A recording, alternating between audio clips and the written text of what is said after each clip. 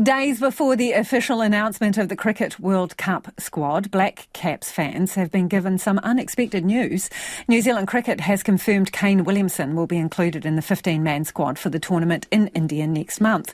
Williamson injured his knee playing in the Indian Premier League in March and had been considered an outside chance of being named for a fourth ODI World Cup, and we're joined by sports reporter Felicity Reid. Yeah, anyone who saw the vision of him sort of going down at the time, this seems a pretty quick turnaround. Was he targeting this tournament?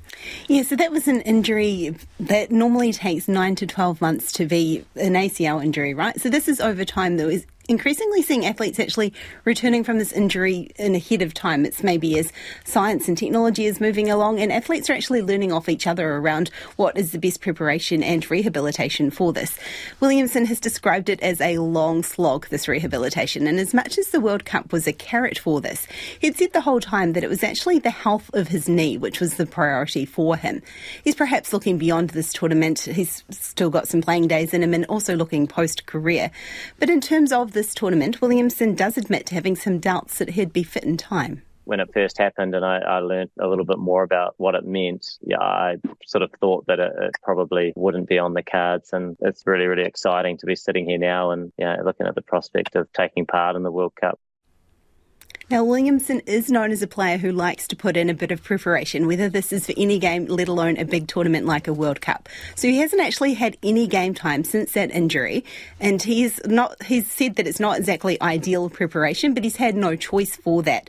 So in terms of he's with the Black Caps currently in England, training alongside the team which are over there. He's not taking part in any of these games, but he's saying he's batting in the nets around 100%. Running's not quite at 100%, but it's actually the change of direction, which is the thing that he needs to work on. Makes me just cringe at the thought, twisting your knees and limbs when you've had a surgery. Ugh. And he said himself that he's learnt some more intricacies about the knee, things he never really knew about, and he's had to put up with that as well. So he's actually been quite coy about his involvement in the World Cup. He hasn't said that he will be available for that first game against England. So I guess we'll have to wait and see as to when he actually does take the field for New Zealand at the tournament. Interesting. Okay, talking of tournament prep, France is beefing up security ahead of the Rugby World Cup.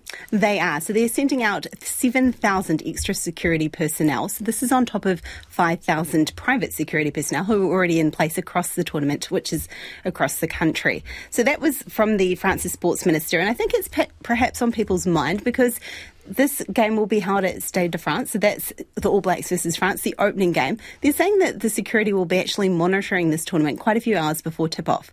Last year during Champions League football, there was an incident with Liverpool fans not being able to get into the stadium for more than half an hour before a game against Real Madrid. So that was actually police were filmed outside the stadium at that time, using tear gas on fans, herding them into pens outside the stadium. So it's all of that kind of behaviour, I guess, that have made the rest of the world a bit alert as to what is going on in France. But the French government are giving everyone reassurances that this tournament will go smoothly.